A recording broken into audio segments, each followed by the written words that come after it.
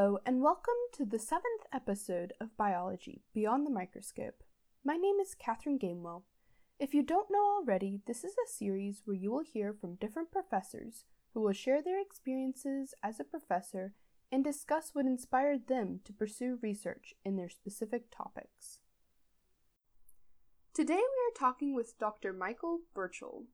Dr. Burchell is a professor in the Department of Biological and Agricultural Engineering here at NC State University. He earned his bachelor's in biology here at NC State, his master's in civil engineering at the University of Mississippi, and his PhD in biological and agricultural engineering also here at NC State University. He is interested in wetland restoration, effects of riparian buffers on streams, constructed wetlands for stormwater and wastewater treatment, coastal stormwater, and agricultural drainage management. All right, so thank you for joining me today. Well, thank you for inviting me. This is fun. So we'll start with the first question. What led you to want to become a professor? I've talked to a lot of my colleagues about this, and there's not many of us that started out wanting to be a professor. It's kind of something that is kind of dictated as your life goes on and some of the experiences that you have, and so it's kind of a process. And for me, it was kind of stepwise. As I went through each one of those degrees that you described, I took on each one of those new degrees to learn something and do something different. And I think at the end of my PhD, I knew that I could always do something academic. I could do something out in the professional world. And I had some opportunities to do some things as an engineering consultant, and they didn't appeal to me. And, another thing that kind of dictates these things is just being at the right place at the right time. And for me at NC State University, there was a position opening up to start doing a lot of things in wetland restoration. And so I was hired as a extension assistant professor, which in our ranks is a non-tenure track position. And after working in that for about 3 years, another faculty position that was actually tenure track opened up to continue to do a lot of the same things that I was doing in the other role.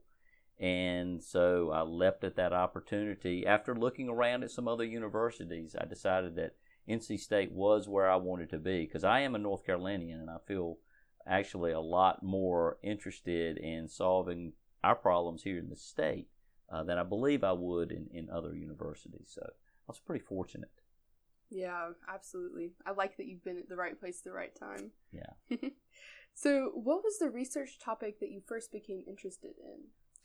So I think that I always knew that I was going to do something in the environment in the back of my mind, but it took me a while to actually realize it. And when I think about it, I've often said that I was fortunate enough, both of my parents were educators, and I was fortunate enough during the summertime to go down to the beaches of North Carolina. And I can remember very clearly, you always have to cross, most of our beaches, you got to cross some big, long bridge to get over to the beach. And when you look out across those areas, you generally see some sort of tidal marsh there. And I always thought that was just breathtaking. And I think that was the beginning of my love for the environment, and in particular, wetlands.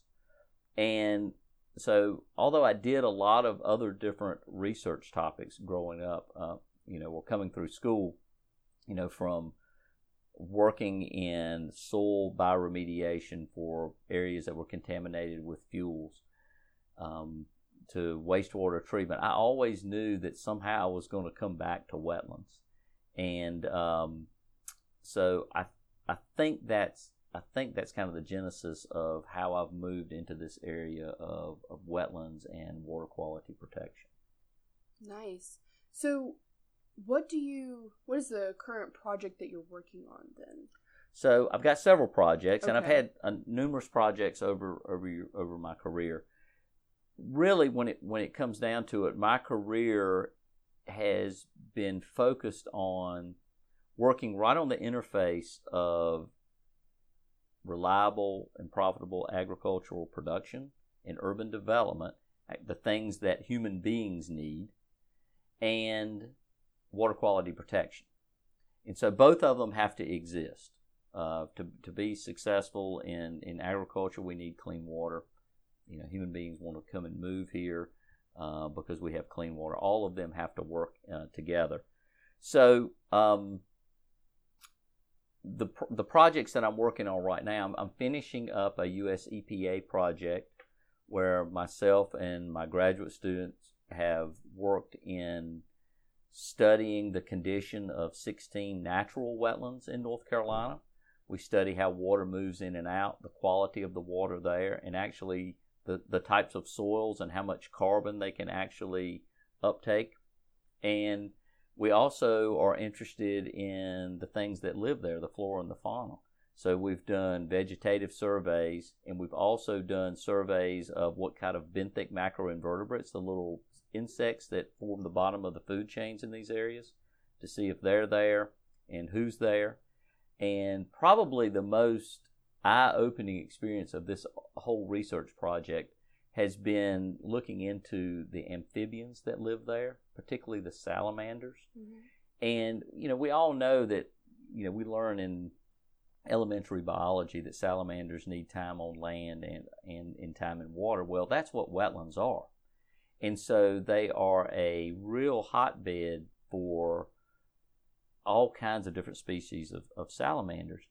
And I have been walking over these things over my 10 or 12 years of working in wetlands before I started into this project, pretty much sight unseen. And we worked with a herpetologist that just uncovered all of the, literally and figuratively, all of these amphibians that had been living there, and we've been walking over all the years. And so, I've often thought about wetlands and their importance for maintaining, floodwaters and water quality, but to see the habitat importance on many of these wetlands that are not even connected to rivers and streams, maybe isolated out in different fields, and who lives there, has been a really important part of that research, I think.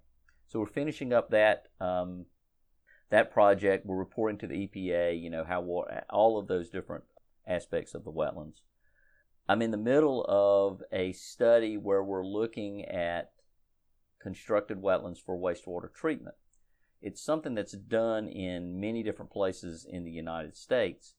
But in North Carolina, I thought when I started this project there were many more constructed wetlands for wastewater treatment than there actually are. There's only about 5 or 6.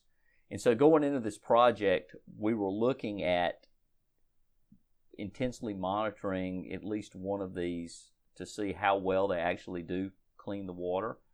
And by doing that, it could help us engineer other wetlands and other locations and use predictions. Okay, if you put this much water in with this much pollutant load in it, you can expect this much treatment. And so myself and a PhD student are working on this right now, and we've uncovered a lot of things. One of the most, sometimes you get into these research projects and you uncover things that you weren't expecting, and one of the things that we uncovered is that these wetlands actually aren't performing as well as we thought they would, because they're 25 years old and they filled up with detritus material, which is organic matter that has formed from plant material, the wetland plant material that has just died, and because there's water on it and there's not much oxygen that gets in it, it accumulates because it's being produced in the wetland faster than it can be degraded. And what that does, it affects the ability of the water to move through the wetland, and it changes the whole dynamics of what constructed wetlands are supposed to do. They're supposed to have mostly anaerobic conditions, but a little bit of aerobic conditions that allow nitrogen cycling to occur and make them fantastic treatment for nitrogen. But they weren't occurring at this. So the whole project has kind of turned into, how do we rehabilitate these wetlands? And so that's been a pretty interesting project that we're working on right now. And we're just getting ready to start another project that's going to incorporate a bit of citizen science and outreach into wetland data collection in the state. We're going to pilot a program. This is also through the EPA, if I didn't mention that. We're going to try to educate people. We're going to take them out and collect meaningful data in locations where wetlands are pretty high quality. And hopefully we learn a little bit about those wetlands. We educate people about the importance of wetlands. We give them the chances to get their hands on these areas. And then the data that we collect actually could be used by practitioners that try to restore wetlands to know what high-quality wetland condition looks like. Mm-hmm. So those are the projects that I'm working on right now. And do you have a colleague that's also working on the citizen science portion? I do. Natalie Nelson is going to be working with. She's also a faculty member here, and she's always been interested in wetlands, and she's going to help us with some of the data analytics that's associated with collecting a lot of data and trying to make meaning out of it. Yeah, so I'm absolutely. looking forward to that. Yeah, that's really neat because she's one of my previous interviewees. Oh, good. So, yeah, we've heard from her. And very good. We get to see how everything connects. Very good. All right. So, we're going to move on to our next question. So, what does a day in the job at NC State look like for you? So, that's a hard question to answer. No 2 days seem to be alike here. And that's good. That's one of the reasons that I like this job. I laugh with my wife quite often, and we can predict it now when somebody finds out that I'm a professor at NC State. Can you tell me what the first question they think that they ask you? How much time do you spend teaching? Close. What do you teach? That is the first question, and I bet you I've heard that 100 times. And I'm proud that teaching is a major part of what I do, but it's not everything that we do. Faculty members have a lot of responsibilities. Sure, we teach, and in the semesters that we teach, in the weeks that we teach, we're in the classroom, and if we're not in the classroom, a lot of times we're preparing for that class. And we're also grading assignments and looking toward the next things and making sure that we keep our information updated for the students. But we're also, all of those research projects that I was just mentioning to you, we're doing those on the side, and we're mentoring our graduate students that are working with those and working with our teams that are growing those.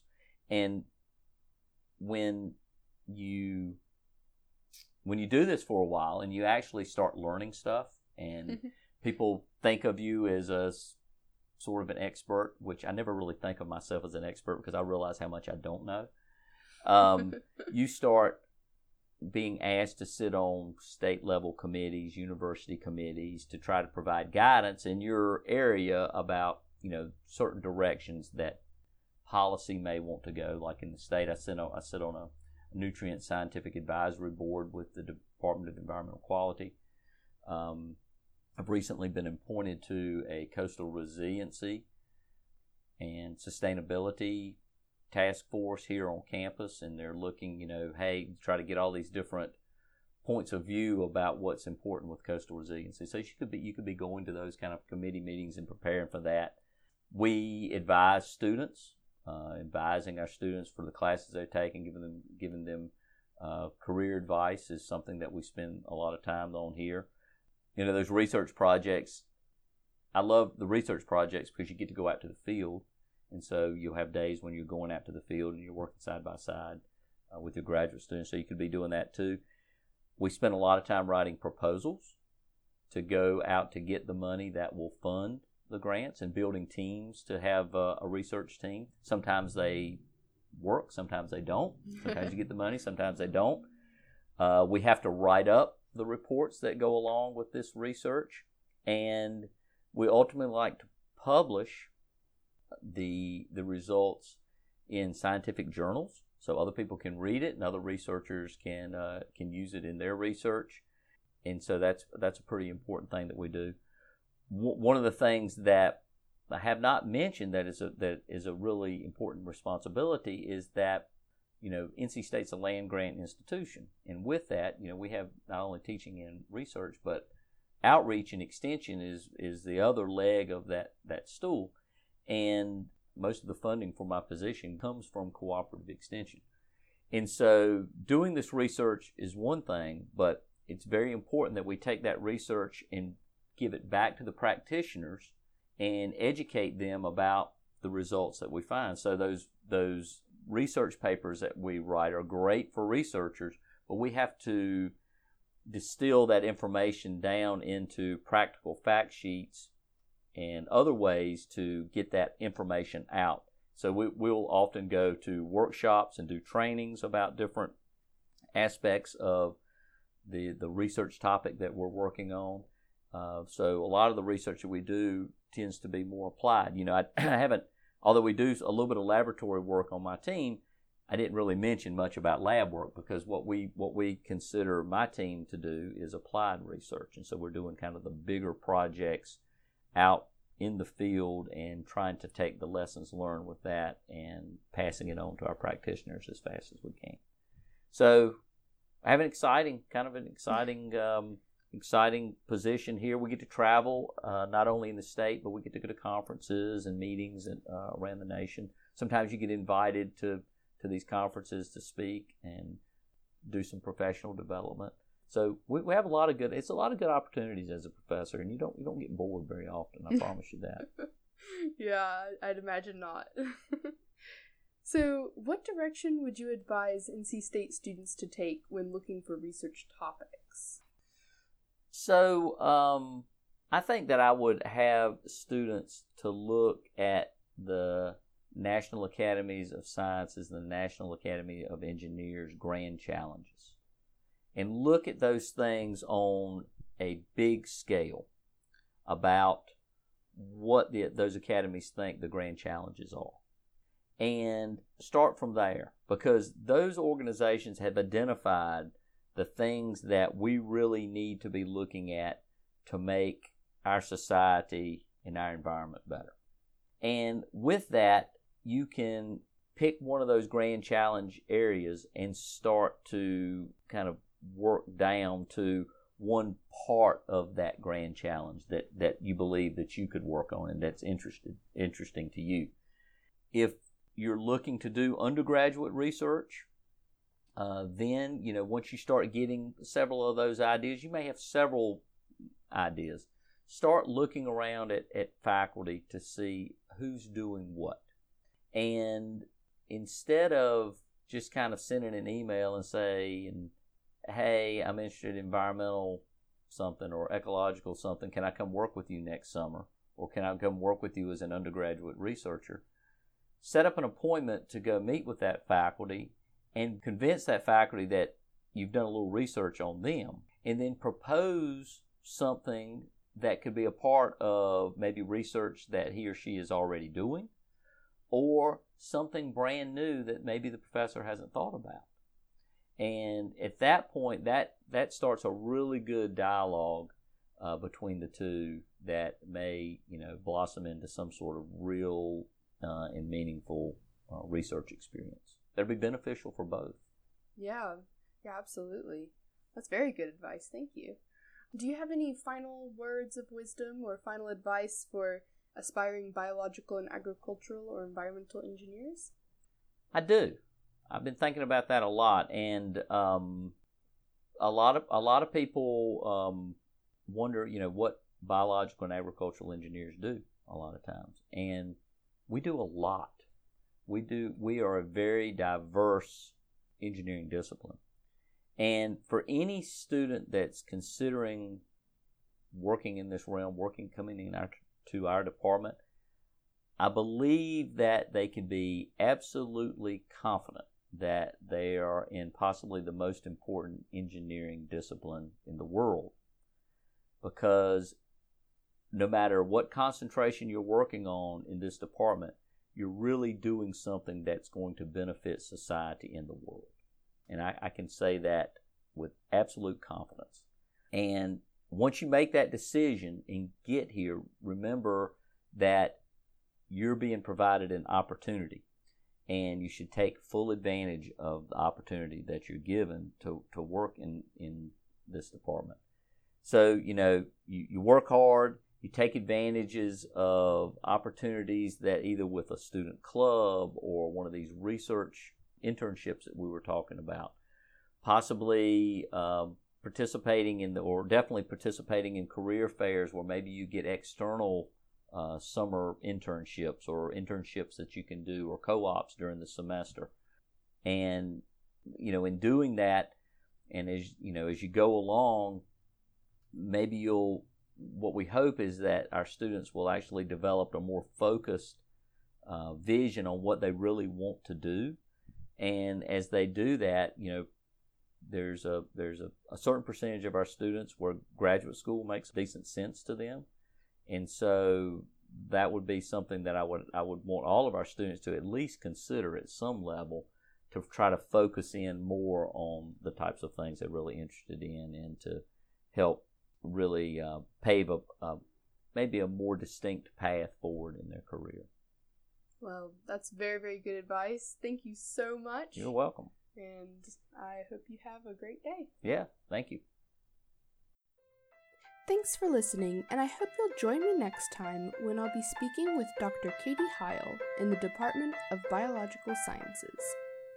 Stay curious!